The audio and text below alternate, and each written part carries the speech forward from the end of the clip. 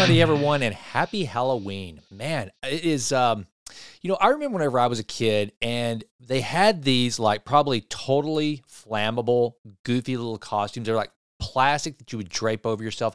And they'd had that hard plastic like mask that you'd put on, right? With a little bitty, like stretchy bands that held that thing on. Those were some of the most pathetic costumes ever. And I remember here in East Texas, it was always, Halloween's always been kind of weird weather-wise.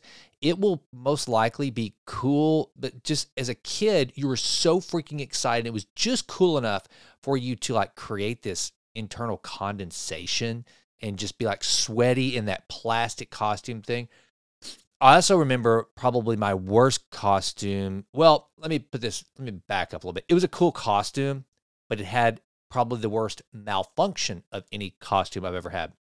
My mom created this Dracula costume for me, which entailed putting a swim cap on me and then putting some kind of, what was black shoe polish or what, over the swim cap to make my hair black. And then she drew like a little point. And it looked cool for a while, but kids being kids, I'm out running around and just, freaking savoring the holiday that is Halloween, and the black shoe polish, whatever it was, starts to chip off, and before the night I had like blue hair and just it looked pretty rough. That's probably the worst malfunction. And then isn't Halloween weird as you get older and you start to look back and you think about the things that we did as kids? Like, for example, bobbing for apples. Did you guys ever bob for apples? That's freaking gross. That is disgusting. And yet yours truly was all up in it, baby. In Sulphur Springs, City National Bank used to have like this deal you would go into, kind of like what they call now the fall festival or fall harvest or whatever, where they kind of like turn Halloween into like this little festival kind of to not acknowledge the, I guess, the paganistic side of it or whatever, because, some people are listening to that.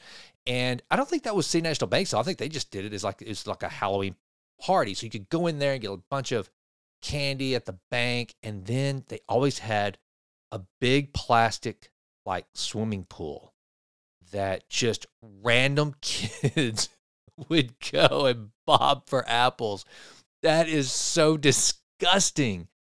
And here's something that I think is kind of funny too. So Mrs. Wright says that her grandmother makes the best popcorn balls that she's ever eaten in her life. I don't know about you, but I'll be honest. Whenever I would go trick-or-treating as a kid, I would always get a little bit bummed to get a popcorn ball because there were three things I did not want in my Halloween basket. And I bet you can name all of them as well. It's actually two things, but one comes in a different variety. A popcorn ball. I didn't want a popcorn ball. And then do you remember those horrible black and orange wax wrapped salt taffy, I guess is what it was, that were just like, they only came out at Halloween. And it's like, because they're black and orange wrapped, I guess, but they were just disgusting. They had no good flavor. That, to me, whenever people would throw those, I was like, yeah, you guys, your Halloween game sucks. You're not putting your back into this. And so I remember that. And then, now, one of the candies that I actually thought only existed at Halloween was the little, their little striped, brown and white striped, and I'm going to look this up because what their actual title is, they are actually made in Lufkin, Texas. It's awesome because Atkinson Candy, which is in Lufkin, Texas, been around for years. I actually know the family, Eric Atkinson, who is now the CEO of the company. Great guy, just old school business guy with a great family history in that business. They made those candies, and what was it called? I gotta check this out for you guys. Let me see, Atkinson Candy. That little candy. It was kind of like their version. It's like one of it's like their most popular candy, and it was their version of kind of like a the peanut butter bars. They were those little black and white striped. I called them zebra candies whenever I was a kid, but the little peanut butter bars, man. And I only seem to get them at Halloween. I mean, there were certain candies. It's weird as a kid how you kind of compartmentalize things in your brain and the way you think about things. I remember Junior Mints. That was my favorite movie candy. And in my mind, they only existed at the movies. You could only get Junior Mints at the movies.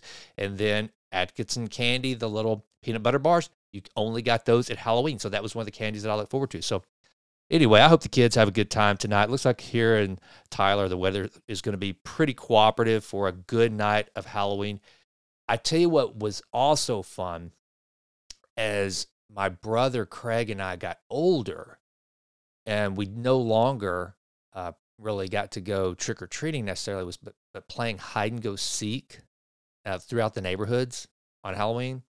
That was pretty legit. That was fun. And then, of course, you get to that age where I am now, where, of course, I'm not now. My girls are too old, but whenever you become a parent and then you start trick-or-treating with your kids, and it's just so fun. And so for all of you parents who this is like your first, holiday season with your kid, if your kids are really little first, I envy you. I miss those days. Mine are, one just graduated from college. The other one graduates next year. And so have fun. Hope everybody's safe. And with that, happy Halloween. Now, here is your Monday mission after all of that Halloween talk. All right, so I've been talking quite a bit about and writing about effective self-talk and how important it is. And the point I made here recently was that it's not enough just to give yourself positive affirmation. It's very important that you do that. And I have often cited that what Michael Gervais has said, who is one of the most renowned sports psychologists out there. I mean, this is the guy that the elite of the elite go to get their head straight, or to keep their head straight, or to get a mental edge and to up their game. And one of the things that he has recommended that I have put into practice is, if you're going to practice positive self-talk, and you absolutely should, as you remember, Michael Gervais said, give 2 world-class athletes, all things being equal, side by side, the one that becomes the champion 90% of the time is the one who has the best self-talk. So it's not just enough to have the physical ability. It's not enough to just be the most well-trained. You also have to have the right self-talk. And so going along those lines of making yourself mentally resilient and giving yourself the mental edge, here is another mission for you. All right, here goes. Ask yourself questions. It turns out the brain loves questions. Okay, and here's why I bring it up as it relates to self-talk. Because often you'll hear people talk about how important self-talk is, but it's just that it's talk, and it's telling yourself something. You are a champion. You're an overcomer. You're a survivor. You've got this. You're going to crush this, right? It's telling yourself, and that's, I'm not faulting that. I do that. Those are things that we should absolutely do. But also, you need to ask yourself the question. So going back to what I was talking about last week, and what I put in I think it was in the Vitruvian letter, this most recent issue that I put out Saturday, is it's important to give yourself verifiable evidence. Let's say that you are someone who has survived an abusive relationship and you've come out of it. So now you're at work and you're trying to be a high performer, and you tell yourself, I'm a badass.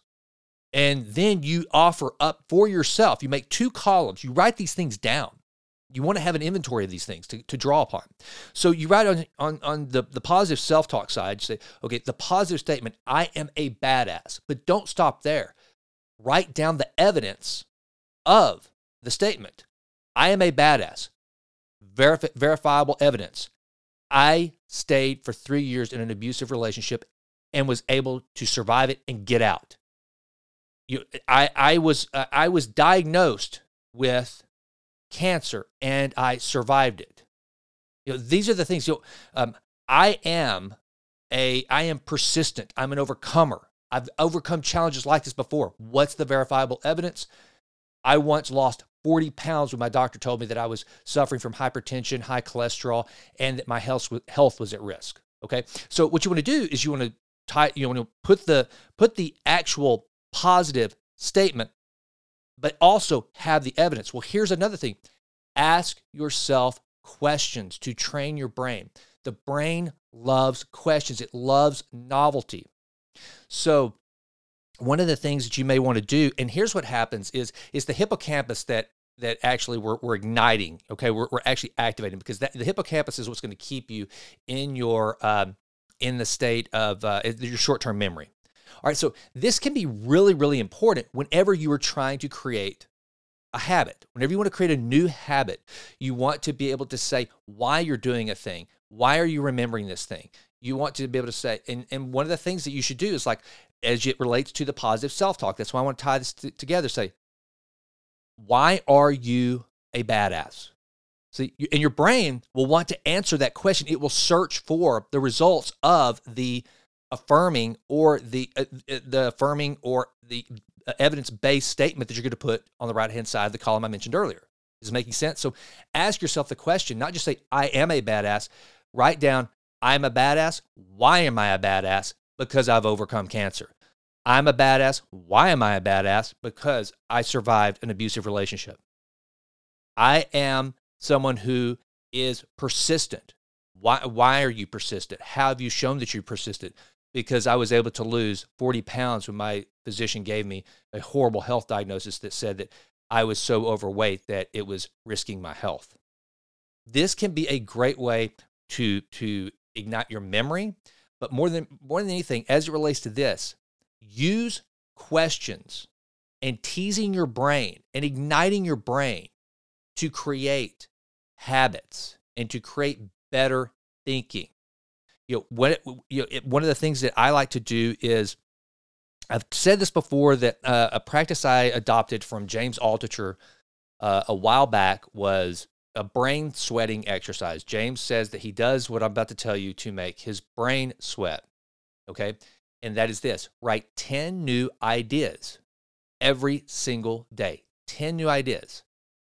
And by the time you get to number 10, it's going to be really tough. I mean, but the thing is, the quality of the ideas are of no consequence. Instead, it's just training your brain to search for new ideas. And then by doing that, then you will actually ignite your reticular activating system to always look for new ideas.